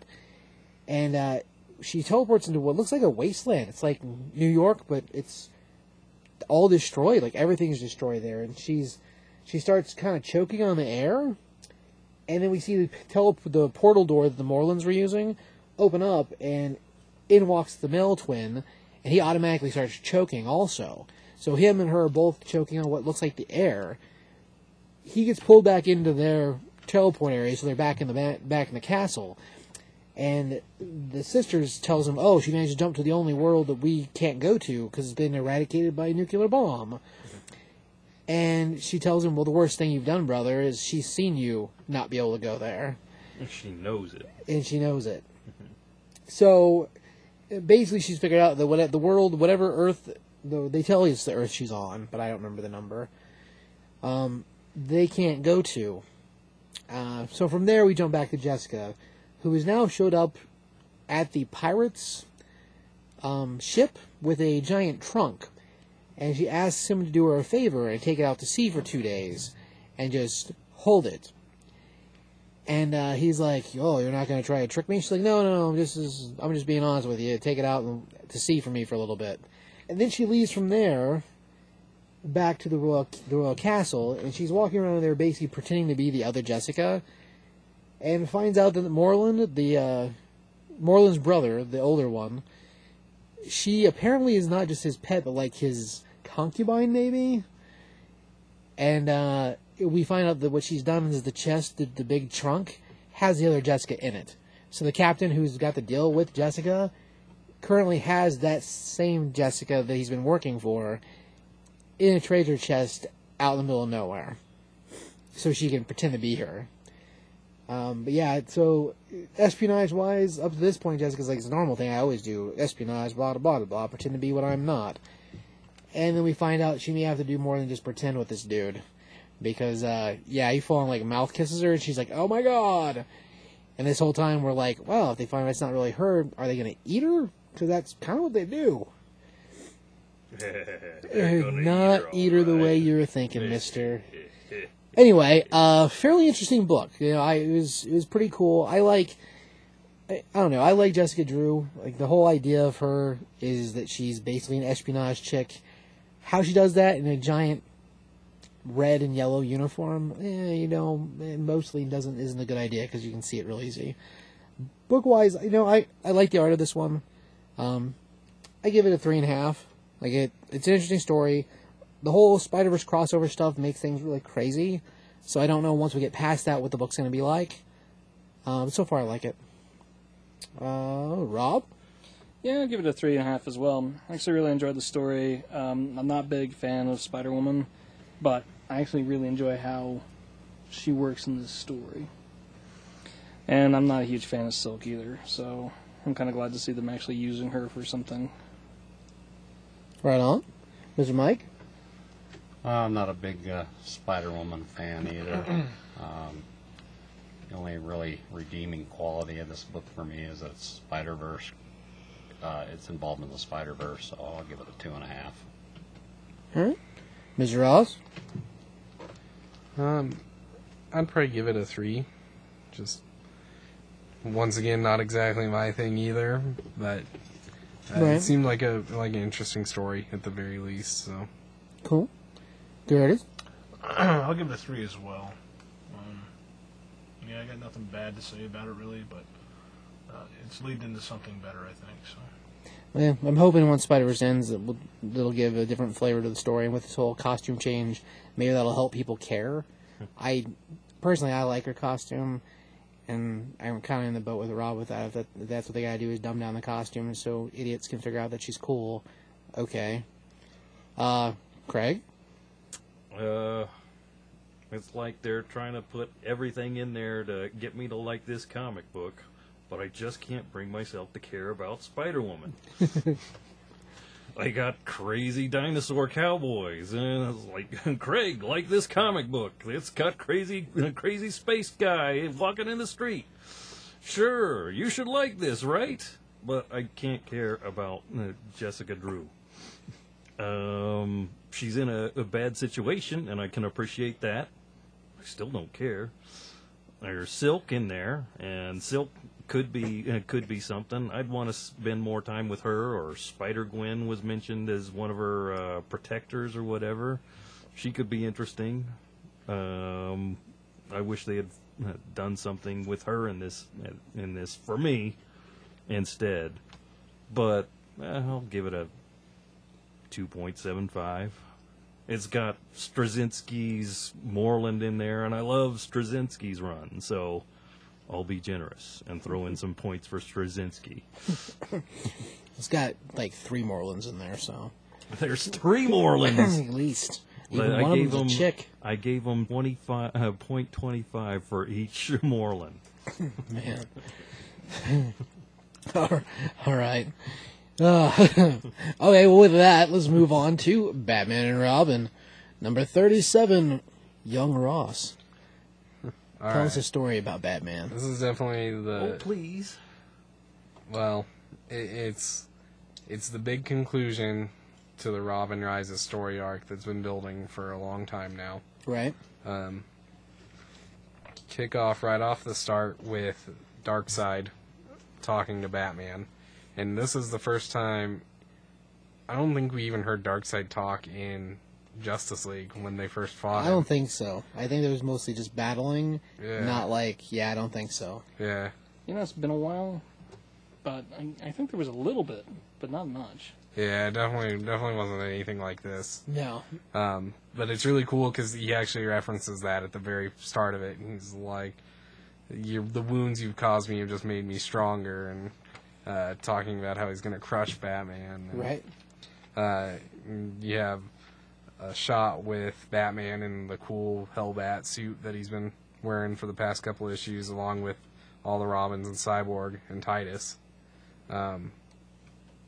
Basically just gearing up for their big fight. Right before they're about to fight, Calabac decides that he's going to kill him for Darkseid. He'll just kill Batman and be over with. And as he's about to do it, Batman opens a boom tube and teleports him somewhere else on the planet. Like remote control style? Yeah, it's awesome. That was pretty cool. Just trying to sneak up behind him, and he thinks all great and teleports him. Like, I'm guessing it's like clear across the planet. It's probably pretty far away. It's hard to say, but we definitely saw some of the like little green guys that the Robins encountered. And then, pretty much for a good portion of this issue, we have Batman fighting Darkseid with his Hellbat suit. And actually, something to keep in mind, I'm still impressed that they remembered Darkseid is so much bigger than he used to be. Yeah. So he does physically dwarf Batman, and they did a really good job of showing that. But the Hellbat suit, holy cow, it must be pretty powered up, because it's, going toe-to-toe with Darkseid, that's like Superman caliber. Yeah, and earlier, I mean, they kind of referenced it a little bit in this, but we learned that the more he uses that suit, the more damage it does to his body, too. Yeah. That's like the big trade-off for it, isn't it? Yeah, it was even risky enough that Lex was worried about using it. So... During the fight, we find out that Cyborg has had some, I think he says that some of his wires have been fused or something. Yeah, he gets blasted the issue before and takes him out, basically. And so he has Batgirl help him to try to teleport him back to Earth. But yeah, basically working on him to try to fix him, or at least make the teleportation part work. Yeah. I really like this, too. I was talking to Curtis about this before we started, but ever since she's gone back to being Batgirl and not Oracle, we've kind of lost that she's like a computer genius. Right. So it's really cool to see that part being reenacted again within the story. At least somebody remember that she's smart. Yeah. Go figure. Yeah. Not this crazy college kid. Right. Right. Go on, Ross. As they're fighting, you see the big thing that Batman has is he has the piece of the Chaos Shard still, and he believes that that's what'll bring Damian back ultimately. I was kind of surprised that Apocalypse recognized it. That's what it was. Yeah, Darkseid? Yeah. Yeah. Sorry. Yeah, Darkseid. I did call him Apocalypse, didn't I? They're on Apocalypse. That's Yeah. alright. Well, I figure it was because the Chaos Shard is probably their technology to begin with. Oh, yeah, it's definitely from Apocalypse. and during their fight, it looks like Darkseid's getting the better hand towards the start of it, dealing some pretty devastating damage to Batman's boom tube technology and his arm and legs and all kinds of crazy stuff there. Yeah, it throws him off a little chasm and then he jumps on top of him. Yeah. He's going to save Darkseid says something about, well, you must be here for this, and he basically knocks it off the edge, and so Batman dies after it. And in the process is where that whole getting stomped on thing happens. Mm-hmm. Because he's trying to save Damian's casket from going into the whatever, I guess the lava beneath it? Yeah. There's a lot of lava on Apocalypse. Heck yeah. Yep. As he jumps on him, it looks like he grabs Damian's sarcophagus. Yep. And then he has Batman's, like, Hellbat wings. Now he's ripped off of his body. Yeah.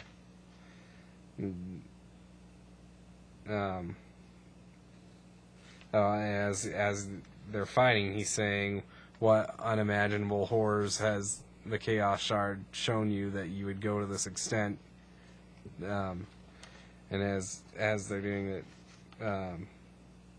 Batman has a really cool line of unimaginable horrors, unfortunately, haven't been left to my imagination. And right as he says that, his cape like bursts into a bunch of bats. Right. Crazy looking.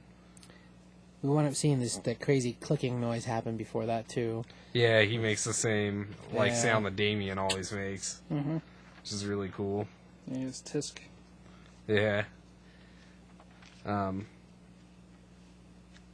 as the bats kind of distract Darkseid, Batman gets a good punch in, and Darkseid throws the sarcophagus again, and Batman catches the Chaos Shard, and as they're fighting, Batman says, well, what are you waiting for? Do it, kill me. And Darkseid goes to shoot off his Omega beams, and as he does it, Batman uses the Chaos Shard somehow to attract the Omega beams and basically like superpower his suit. And he shoots Darkseid with like, what were you calling it earlier? Like a The repulsion beam, like Yeah. Iron He Man. uses the bat symbol in the front of his costume, just like Iron Man uses repulsor beams. yeah, But with chaos power from the Darkseid Omega beams. yeah. And I love when it shoots him against the wall. It has the bat symbol, and you can see where Darkseid is. Yeah, that was freaking awesome. Yuta beam. And right about that same time, he also manages to get Damian's sarcophagus, and Batgirl gets Cyborg to open the boom tube. Right. And they all head back. And you can tell that the power is like crazy in his suit at this time, too. It's changed colors completely. It's in like the he's next... red hot. Yeah. And as they get back, Batman is struggling to open Damian's sarcophagus. And so, and then trying to decide what to do, he just stabs the Chaos Shard into the sarcophagus. Well, yeah, the entire time, like, the suit getting to be too much for him He to had to handle. inject the helmet Yeah, and the his gloves. Yeah, it was like the got suit's like 4 eating him minutes. almost. An eternity for And Batman, Darkseid though. mentioned that he was the only one that could touch the shard Yeah. without it having a negative Negative effect effect on on. Yeah. Yeah. Yeah, Bruce's skin is looking pretty baked before he jams it into the He's Yeah. looking a little Darkseid-y himself. Yeah. Yep. And as he slams it into the sarcophagus, he sees his parents' death on one side and Damian's death on the other. And he yells, "No, stop, don't make me choose." So I'm guessing that the Chaos Shard is giving him the choice of either he could go back and save his parents, or he could bring back Damien. Yeah, interesting Those are concept. those unimaginable horrors. Yeah. Oh, I see. Yeah. And he decides to go with Damien, and he stabs the Chaos Shard into the sarcophagus to bring Damien back. There's an explosion when he stabs it in, and then his Darkseid-esque face returns to normal. Bruce face. Yeah, you basically Yeah. see the pieces either flaking off or melting off or burning off or something.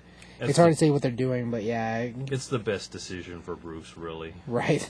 I don't care how much money, you go around looking like Darkseid, you're not going to be a millionaire playboy anymore. That's true. And that explodes the coffin, Yep. and then we see Bruce with Damien in his hands, and Damien starts to wake up. He opens one eye, and he reaches up and says, "Dad." Yeah. Yeah. I love this. There's this. The next page is like a giant spread, and you've got Alfred and the Red Robin, Red Hood, Batgirl, and Titus all on one side, and Damien and Bruce like hugging on the other side. Right. But what makes it great is the look on Titus's face. Like it's hard to explain, but it's like the best look ever. I'm just like so surprised to see him and stuff. If you have a dog, you've seen that look before. And then we have the next page with pretty much Titus reuniting with him, and everyone's very emotional. And right at the very last minute, Bruce collapses. And ends with Damien yelling, "Father." I was under the impression that he might have died at the end of this, and that Damien might have to go back to Apocalypse to somehow find a way to revive him. I don't think, after reading it again, I don't think that's the case. I think he's probably just exhausted. I kind of think he did, though. I kind of think he did die. You think? Yeah, I kind of think that the toll was too much. This is the big RPG moment where they save the character and he just passes out from sheer exhaustion. It's possible. Or in the opening panels, Damien brings his father back to life by, CPR. We have. I hope that's not the case. We might. Yeah. Well, it might show like his superpowers to bring him back or something in the next. We have seen a picture of Damien fighting Calabac in the next issue. Whether or not that's on Apocalypse or somehow Calabac finds his way to Earth to get revenge or something. DC is terrible at spoilering its own events. Yeah. True, but there's been no Bruce Wayne dead. What? Yeah. So I don't know it's about a that. lock that but- Bruce Wayne is now dead, and now we have Damien. I think- But Damien is improved. I think if he is dead, they haven't made a big deal about it because it's just going to be an instant revive Right. like Yeah, the next it's going to be issue. terribly temporary. Yeah. I do like that there's a whole moment here where everybody's like, "Oh my God, Damien's back!" and Cyborg's on the floor and he's like, "I can't move my head. Somebody tell me what's going on." And the two Reds are just like, "Holy crap!" You know what's funny is I read that and I was like, is that Red Hood saying that? I couldn't figure out. Oh no, it's Cyborg on the floor. Oh, I'll be darned. That's awesome. That makes so much more sense now. I was asking Curtis before we started, like where Cyborg was in this whole thing. Yeah. Yeah, We don't see him. he's lying on the ground behind the rest of the family. He's been 3PO'd. His body's all Pretty much, burned out. exactly. His circuits are fused, so he had no movement. If you see, even at the end of that, Red Robin carries him out of Apocalypse. Maybe. It's funny where it's written because I can see what you mean. It could be Red Hood's because of the helmet, maybe, but it doesn't make sense. Yeah, and it's not really pointing towards him. I No. just couldn't figure out what it was, who was saying it. So I was like, It'd been funny. Maybe if we got a page to explain that. I don't know. It's really funny because it's just like 3PO and being carried on by Chewbacca. yeah, It's funny. Anyway, way cool. Raw score book. I would give it, as much as I want to give it a 5, because I really, really did like this. Right. The crazy magic ending is a little bit off-putting to me, and just it's just not a very Batman-y way to fix things. Right. To shove the magic thing into Damien's sarcophagus. But I guess. That's the best way to explain it. He's Ross. been playing Final Fantasy, dude. This is how But this stuff you gotta works. remember, he did dismantle Frankenstein, too. Yeah, well, that's a good point. It didn't seem very thought out to me. I think that the taking apart Frankenstein thing makes a lot more sense, actually. You're like, I got this supercharged crystal thing. Jam it into the boy? Okay. It's a Pulp Fiction option. Oh, Yeah, perfect. So, scorebook, Ross? I would give it a 4.5. Perfect. One of the other things I really, really liked about it, really quick, was that I liked that it mixed the Batman family with, like, the rest of the DC universe, which we haven't seen a whole lot of yet.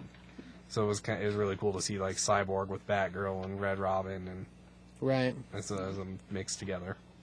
Yeah, I'm really glad that Cyborg is still being an actual like productive character for Marvel, because I was really worried he was going to just fall in and be Martian Manhunter. And Yeah. just sit in the tower. Yep, they've used him in a lot of really good ways. Mr. Curtis?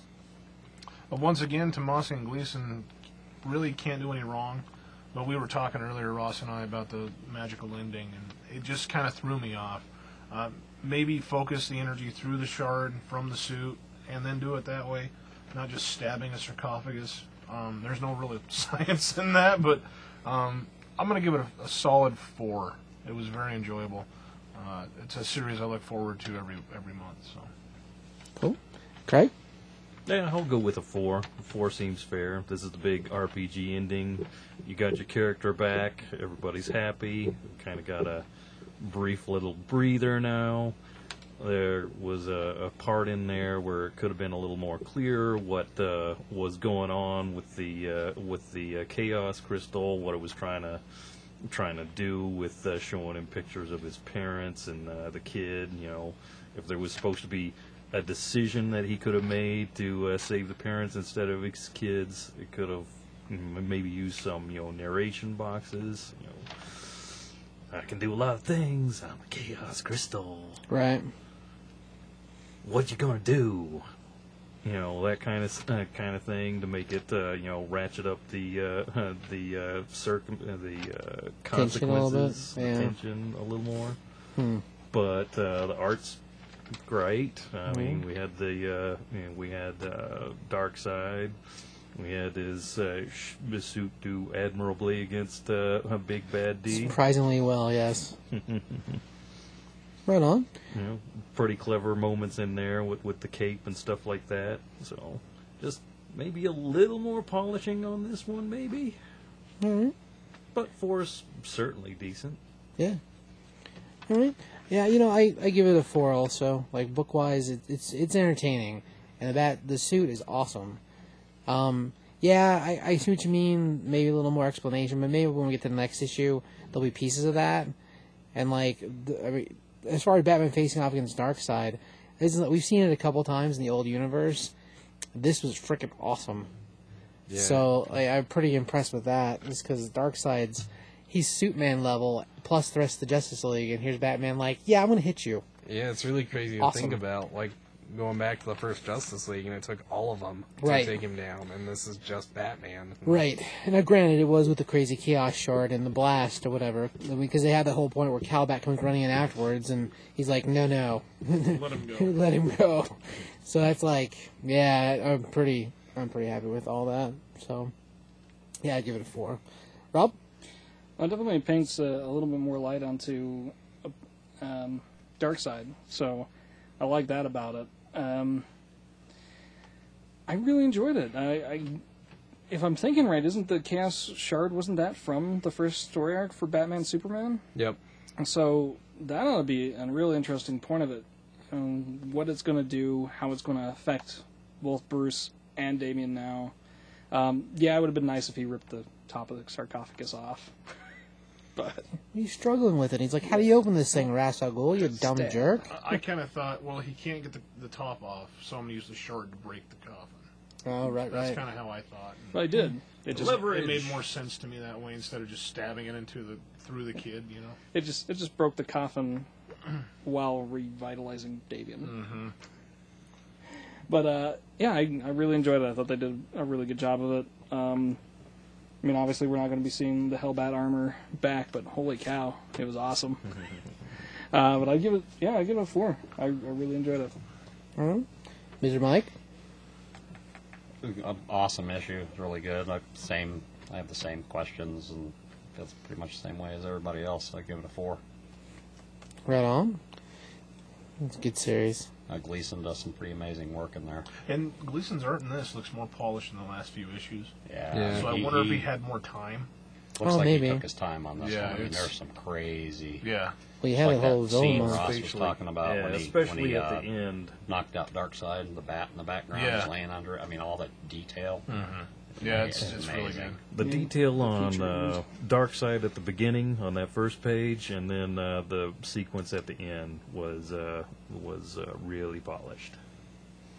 Yeah, it's good stuff. Maybe Pat had that extra month with the whole Futures End star. What was it called? Futures End? Yeah, Futures End It book. could have been his inker, too, that embellished some. Oh, maybe. And I think it's Mick Grazer. Either direction, it Yeah. came out really awesome. Regardless of who was responsible for it. But yeah, awesome. The cover's freaking cool too. Anyway, so I think next show is going to be the year-end Gabbity Gab thing. Year-end extravaganza. Boom! Hey! We Wow, look back at the incredible. year and we say there were some fine comics in 2014. Holy crap! Those comics were pretty fine. It's a good way to explain it, announcer guy. So before we do that, let's we keep him in the closet. It's a weird place for the dude to be at, but you know, it's got a light in there. So. A few dog biscuits. A chair. It's a stool, but whatever. Anyway, Ross books to watch. Batman and Robin. Boom. That's it right now. All right. Actually, my what book to there should watch. be a Robin Rises Alpha Yep. because it started with Omega. Yeah. So that should be. That'll be the next. That'll be. I have a feeling like it'll be like an epilogue to the story, kind of. It'll be cool. Like a wrap up, Yeah. maybe. Mr. Curtis. Evidently, there's going to be a new Shazam book in development. Oh. Doc Shaner, who was doing Flash Gordon, is going to be drawing it. So it's a good fit. Look out for that. I don't know. Copperhead, keep an eye out on that one. Wayward, really good. Yeah. Keep an eye out for that one. And there's stuff coming down the line that I can't remember, so. Yeah. Watch out for the stuff Curtis can't remember. Exactly. Expect the unexpected. Look at your previews and figure that one out for yourself. Oh, right. Craig? Oh, Monster Motors is supposed to be coming out with a new issue. 2-part. Yep. Yep. Minivan Helsing, Minivan Helsing. great name. It's from IDW. Right on. Rob? Actually, Birthright is fantastic, so that's one to really kind of keep an eye on. If you haven't checked it out, do pick it up because it's dynamite. Spider-Man and the X-Men. Real strong start, so definitely be worth checking out. Keep an eye on all of the books as they finish out for DC, but God's Head I think is going to be a big finish. So Right on. Mr. Mike? Oh, as usual, Black Science, Deadly Class, Witches, Guardians of the Galaxy. Keep an eye on Rocket Raccoon. That's been pretty good. All right. Well, following you up with the Guardians of the Galaxy, we're going to have the Black Vortex happen. And that crossover should be pretty interesting. It's going to be another mix with the Guardians and the All new X-Men. all new X-Men and the Star-Lord. At least Star-Lord has one book in there, maybe two. So it should be pretty interesting. I mean, especially with the whole Star-Lord Kitty Pryde thing going on in the books. So it'll be interesting to see what Black Vortex winds up being about. Are the Guardians strong enough to save the X-Men from the mouse? You know what? I certainly hope so. He likes cheese. He's a real son of a bitch. And he likes to cancel franchises. That's true. He does. That's true. He does. Doesn't know. But not the X-Men. That's a good point. That's the one I was talking about. Man, that's a good. I missed that entirely. Good job, Craig. Good job. Well, the all new X-Men, you know, It's been fantastic. it's been really good, Yeah. but they got to go back someday. They got to Can go only back to the hope. '60s sometime. Man, yeah, well, sometime. Anyway, so I would give you that one. Man, they're gonna be in the whole Arkham Manor, so I know get on it before it's gone because that thing is great. Yeah. Like I've liked it a lot.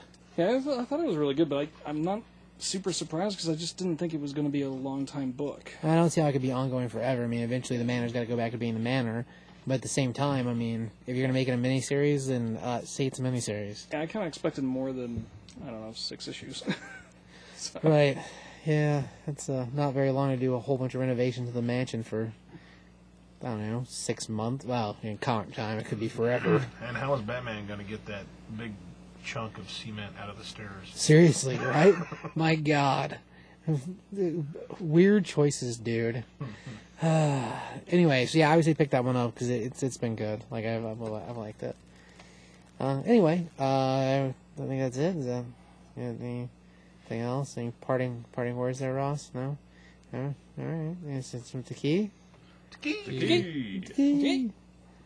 Mike? Nah. Maybe for episode 50. Oi, skillet! Oi, skillet! Maybe. Tequila. 宇宙刑事